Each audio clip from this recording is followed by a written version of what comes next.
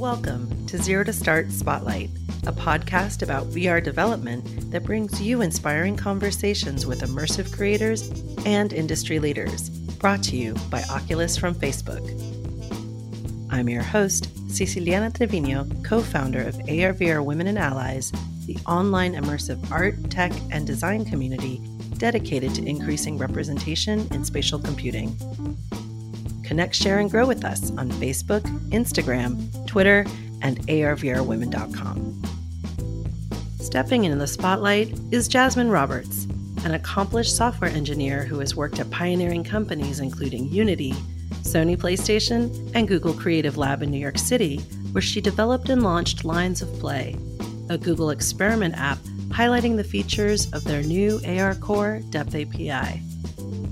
Jasmine was a 2017 Oculus Launchpad Fellow, and in 2020, Forbes recognized her on their Games 30 Under 30 list. On this episode of Zero to Start, Jasmine shares her insights about developing with the latest AR APIs, what they mean for the industry, her recommendations for tools new developers should explore, and what she wished she knew about immersive tech when she first started out. All this and more coming up on Zero to Start. Welcome to Zero to Start, Jasmine. It's great to have you on the podcast. It's great to be here. You've been on the inside of some of the industry's most pioneering companies, including Unity. Tell us about your first aha moment with virtual reality.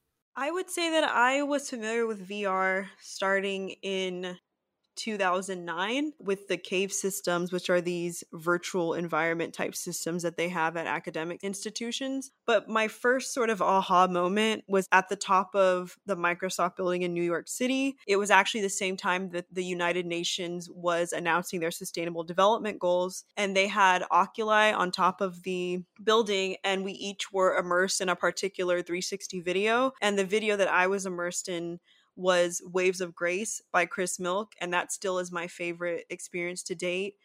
And I just thought that the cinematography and just the perspective that you could get in a film like that totally galvanized my sense of not just using technology for its own sake, but just fully understanding what Chris had said prior in his tech talk, that this medium is actually an empathy machine. So if you haven't seen Waves of Grace, I would highly recommend it. It changed a lot for me.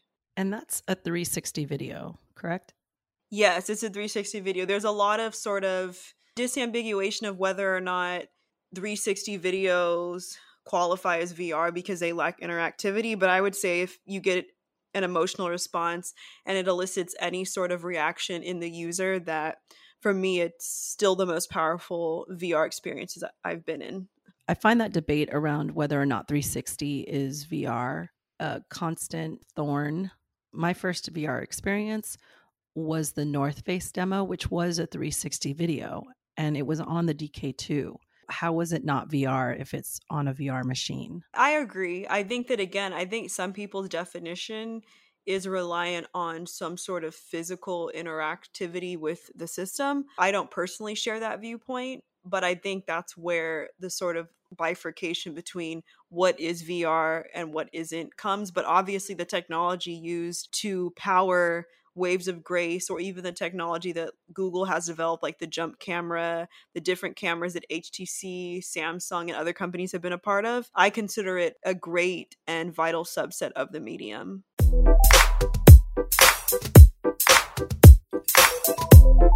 While you were at the Google Creative Lab and in the midst of the pandemic in New York City, you developed and launched Lines of Play.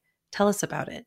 So Lines of Play is an AR experiment that lets the user design really intricate domino art. So during quarantine, we were all looking for sources of entertainment, and there were a lot of domino art pieces that were circulating on Reddit and other social media platforms. We converged on dominoes because we were interested in creating a demo that showed off some of the new features of the ARCore Depth API. And so the ARCore Depth API was announced back in December, and it was available for some early access partners, but it wasn't made public until the 25th of June. And so the Depth API is a new update to ARCore that lets us scan an environment for depth and geometry information. And the reason why this is such a technical feat is because this is all done just using computer vision and a single camera. So no LiDAR sensor or any sort of like augmented hardware is necessary for this. With this depth API information, similar to what you see in Apple's depth API information as well, you can do some really cool things like occlude AR objects behind real objects, and you could have AR objects collide with your environment surroundings. We thought about how people interact with AR, and then we realized that when most people think about it, they're thinking about face filters like from Spark AR or Pokemon Go, but we really wanted people to interact closely with the new mechanics so they could truly feel how AR has evolved. And we also wanted something compelling and something that felt satisfying. And so, when you're knocking down dominoes, there's really nothing that's more satisfying than hearing the sound of hundreds of them toppling.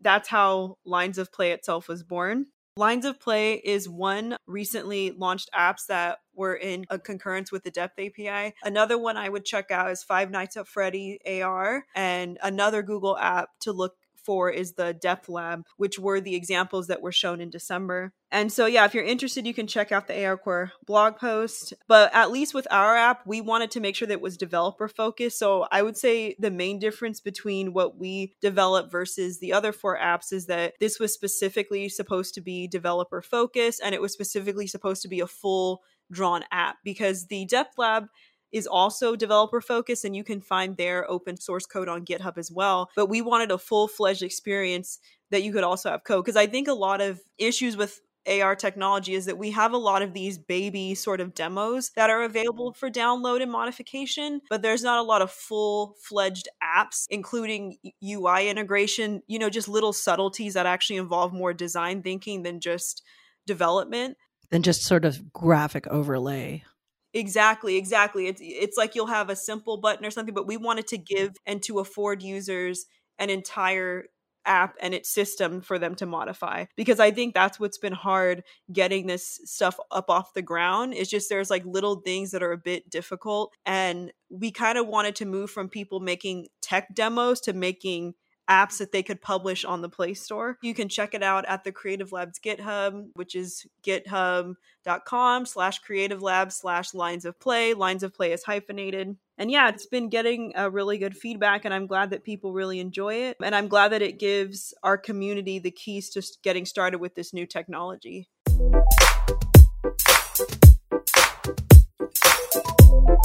What is the Google Depth API, and why is everyone in the industry so excited about it?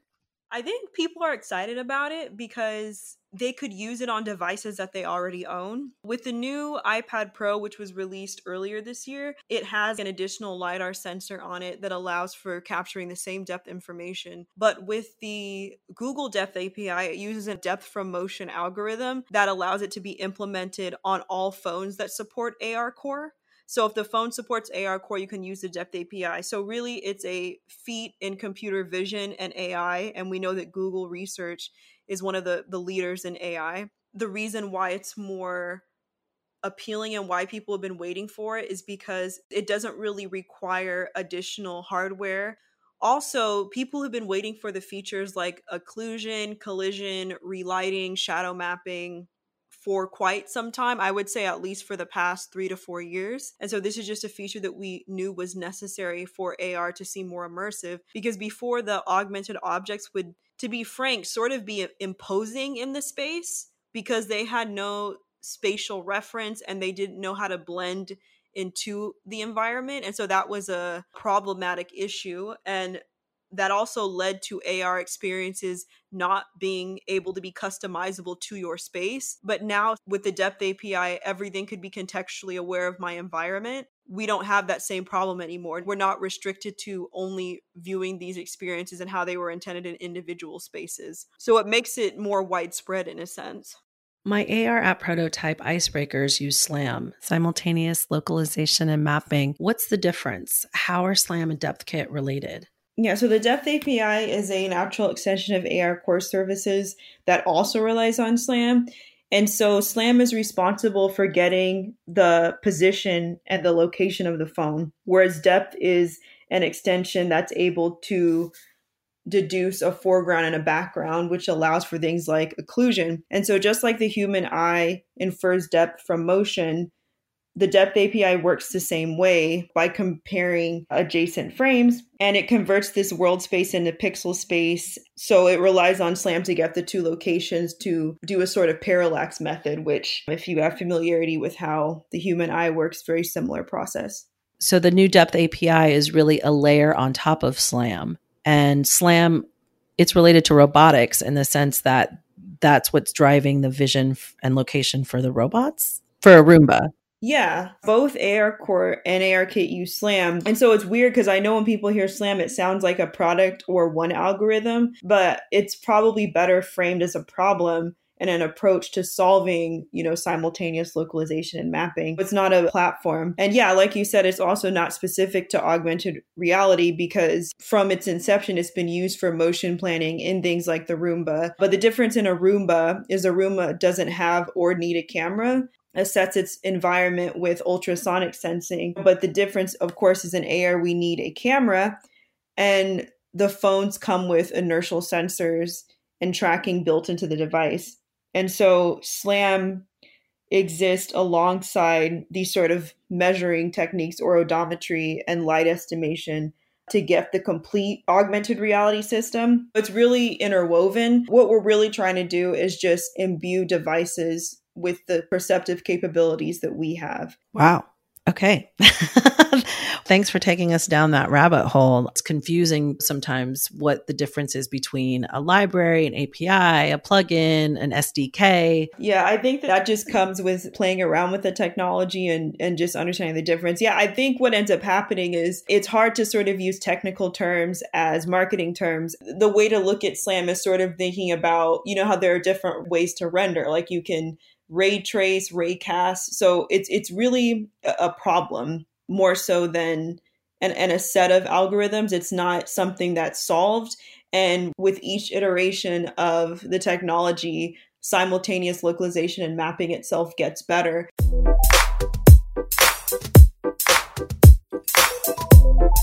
How did you make lines of play? Was that with Unity? The primary technology that we use was Unity.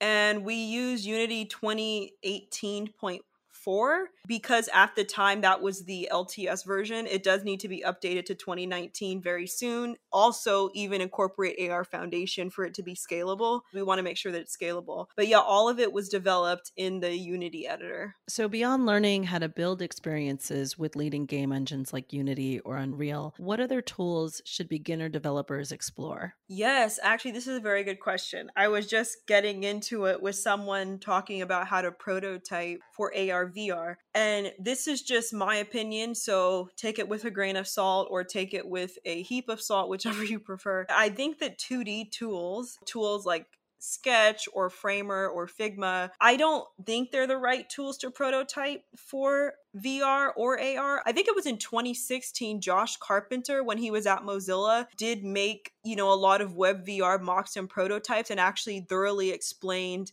how if you were to paper prototype for VR, what that would look like. I would actually go back in time and look up Josh Carpenter, Mozilla. He did some very useful UI, UX studies. But I would say that the main deterrent that I've noticed with designers in the field is that if you know that your engineers are going to be using Unity, and so even if you're not going to be doing your work in a game engine, I do think it's still important to learn the tool. So to learn Unity, to learn Unreal, I mean, you could use CryEngine if you want to, but it's good to at least know the basics of it so that you could just apply basic things like materials and sprite sheets and at least set up a basic UI, because that in and of itself is a lot of work. But I think in terms of if you already know that you don't want to go into development or spend most of your time in the game engine, I still think it's extremely relevant to learn 3D tools. And so 3D tools is exactly what you think it is. So it's things like Blender, Maya. Houdini has become extremely popular, and Houdini is more of a procedural software. And I would also use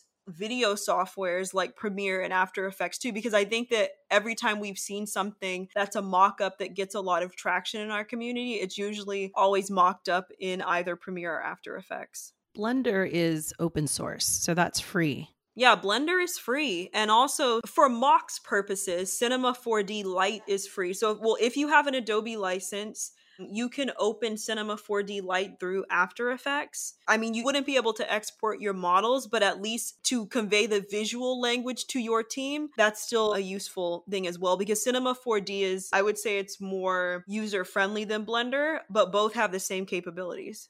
And even understanding the available tools that Spark AR have to offer, but really digging into that, because those sorts of expectations built are the expectations that teenagers will have when this actually hits market. So we can't deliver something that's less than that.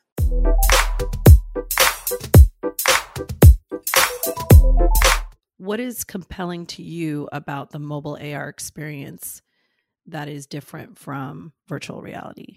The first and foremost thing that sets mobile AR apart is accessibility. So VR had its round of accessibility with Google Cardboard and its equivalents, but the difference is it doesn't seem like you're opting out of a better experience, if that makes sense, because in order to have the full-fledged VR experience, you do need to purchase a Quest or any of the number of available headsets. Whereas with AR, most people that we both know have phones that could run both AR Core and AR Kit, and so it doesn't really seem like a barrier of entry, because even a phone that was able to have AR experiences downloaded 3 years ago still to this day can also have those same experiences downloaded. So I think it just removes the barrier that VR just never had. And also, we all carry our mobile devices around. The thing is, even people who aren't necessarily intrigued by AR, they're familiar with Spark AR, with Snapchat filters. And so even if they just download one app, even if they just see an app go viral, like for instance, Aiden Wolf's Doodle Lens,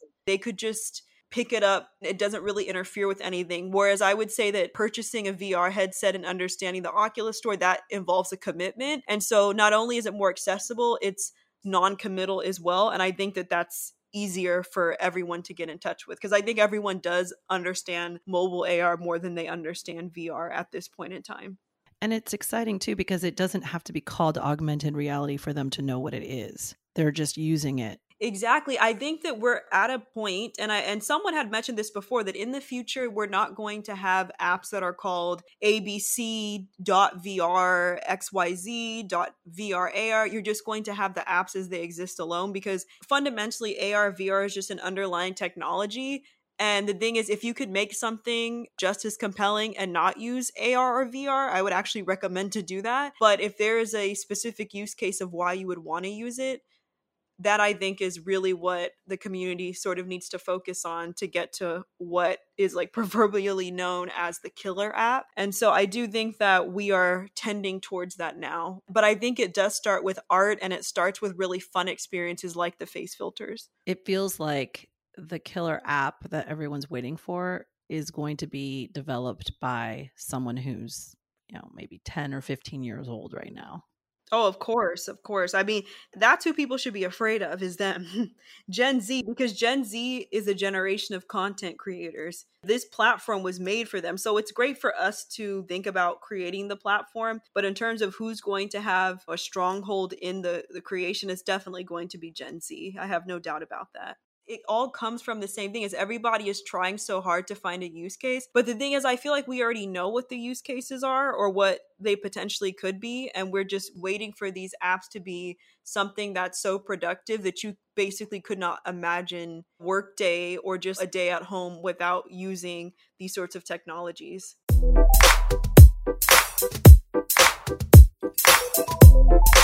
If you're new to the space and you're transitioning into VR from another industry, there's a big learning curve. And I think people's expectations need to be managed around what's possible given a certain time frame. What are your feelings around the difficulty of breaking into the industry?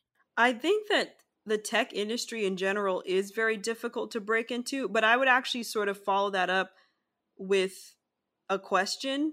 What do you mean when you say break in? Wanting to work at Facebook, Apple, and Google versus wanting to start your own venture versus wanting to work in a very famous pre-existing venture, there's very different pathways to take. One of the coolest studios that I know that does VR is Meow Wolf, and they're in New Mexico. And you also have, I think you mentioned this, Cece, in Austin, you have Alchemy Labs, which got acquired by Google.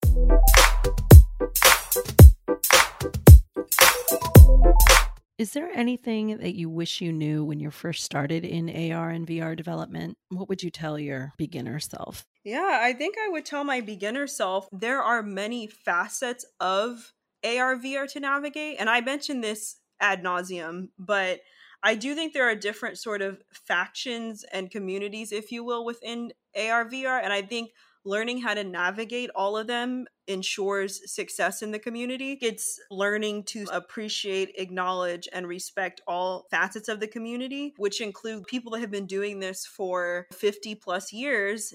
What I wish I would have known is that when you first get started, no one tells you how hard the onboarding process is to get started. Like, no one lets you know. People, I think when it's presented, want to look at it and be like, oh, it's so easy. And now that there's accessible tools like Spark AR, you have a lot of people who are 13 who could make more intricate things than I can make in Unity. So people just look at it and think that it's easy.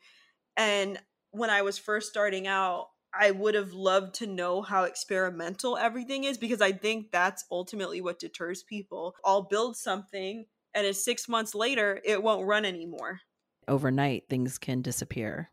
Exactly. And I would actually call that unplanned obsolescence. I think this field is so different because we're simultaneously trying to research to figure out what works, but then we're also trying to push for a complete product and mass consumer adoption. Exactly. That hasn't really happened with any technology, at least recently. There's competing interests, right? Because it still feels like it's in this research and development mode, but there are financial forces at work that compel people to get a return on their investment. Yeah. And those aren't aligned, right? They're on different time schedules. Oh, yeah. They're always on different timelines. Yeah. An engineer's timeline is different from an academic researcher's timeline, which is certainly different from the marketing timeline, which if they had it their way, we would have something out within 24 hours. Or by the end of the day. Yeah. EOD.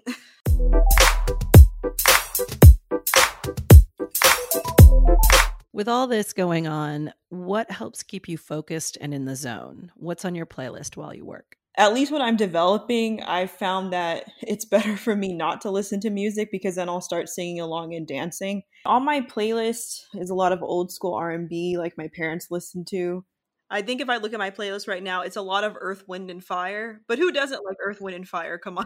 Are you playing it on an audio cassette, 8-track, or what?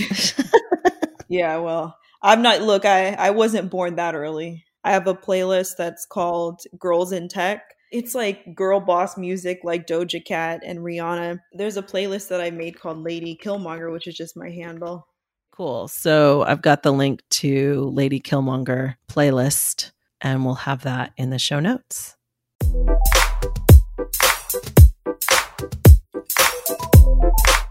Is there anything else that you'd like to add about getting into VR development or producing, trends or news that you're excited about right now?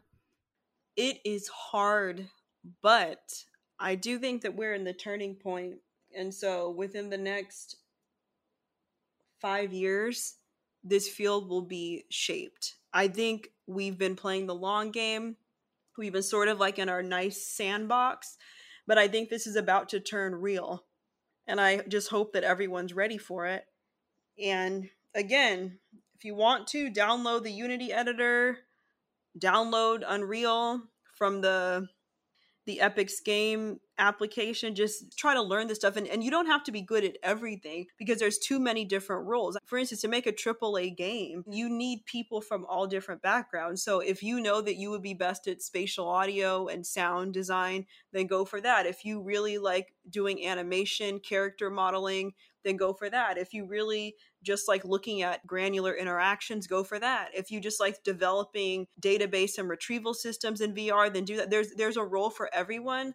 And I do think that the industry is still trying to figure out how everyone can be involved, but I do think it's going to look very different from making an app like, say, Uber or Lyft. It's a very different process that does more mimic filming games than it does traditional tech. And I do feel like there's growing pains that I would say really anybody that wants to enter this field is going to have to go through to make this a success. Thanks, Jasmine, for the trip through augmented reality tech, new APIs, and for sharing how Lines of Play came to be. Congratulations on its release, and thanks again for being our Spotlight guest. Yeah, thanks for having me, Cece. Be sure to follow Jasmine on Twitter at Lady Killmonger, and you can follow me at iSiciliana. Links to our Twitter handles are in the show notes. Thanks for joining us today on the Zero to Start Spotlight, brought to you by Oculus from Facebook. You can support Zero to Start by subscribing on Apple Podcasts, Spotify, Google Podcasts, and YouTube. Give us a rating and share this episode with people who want to learn more about breaking into VR. Until next time, happy installing.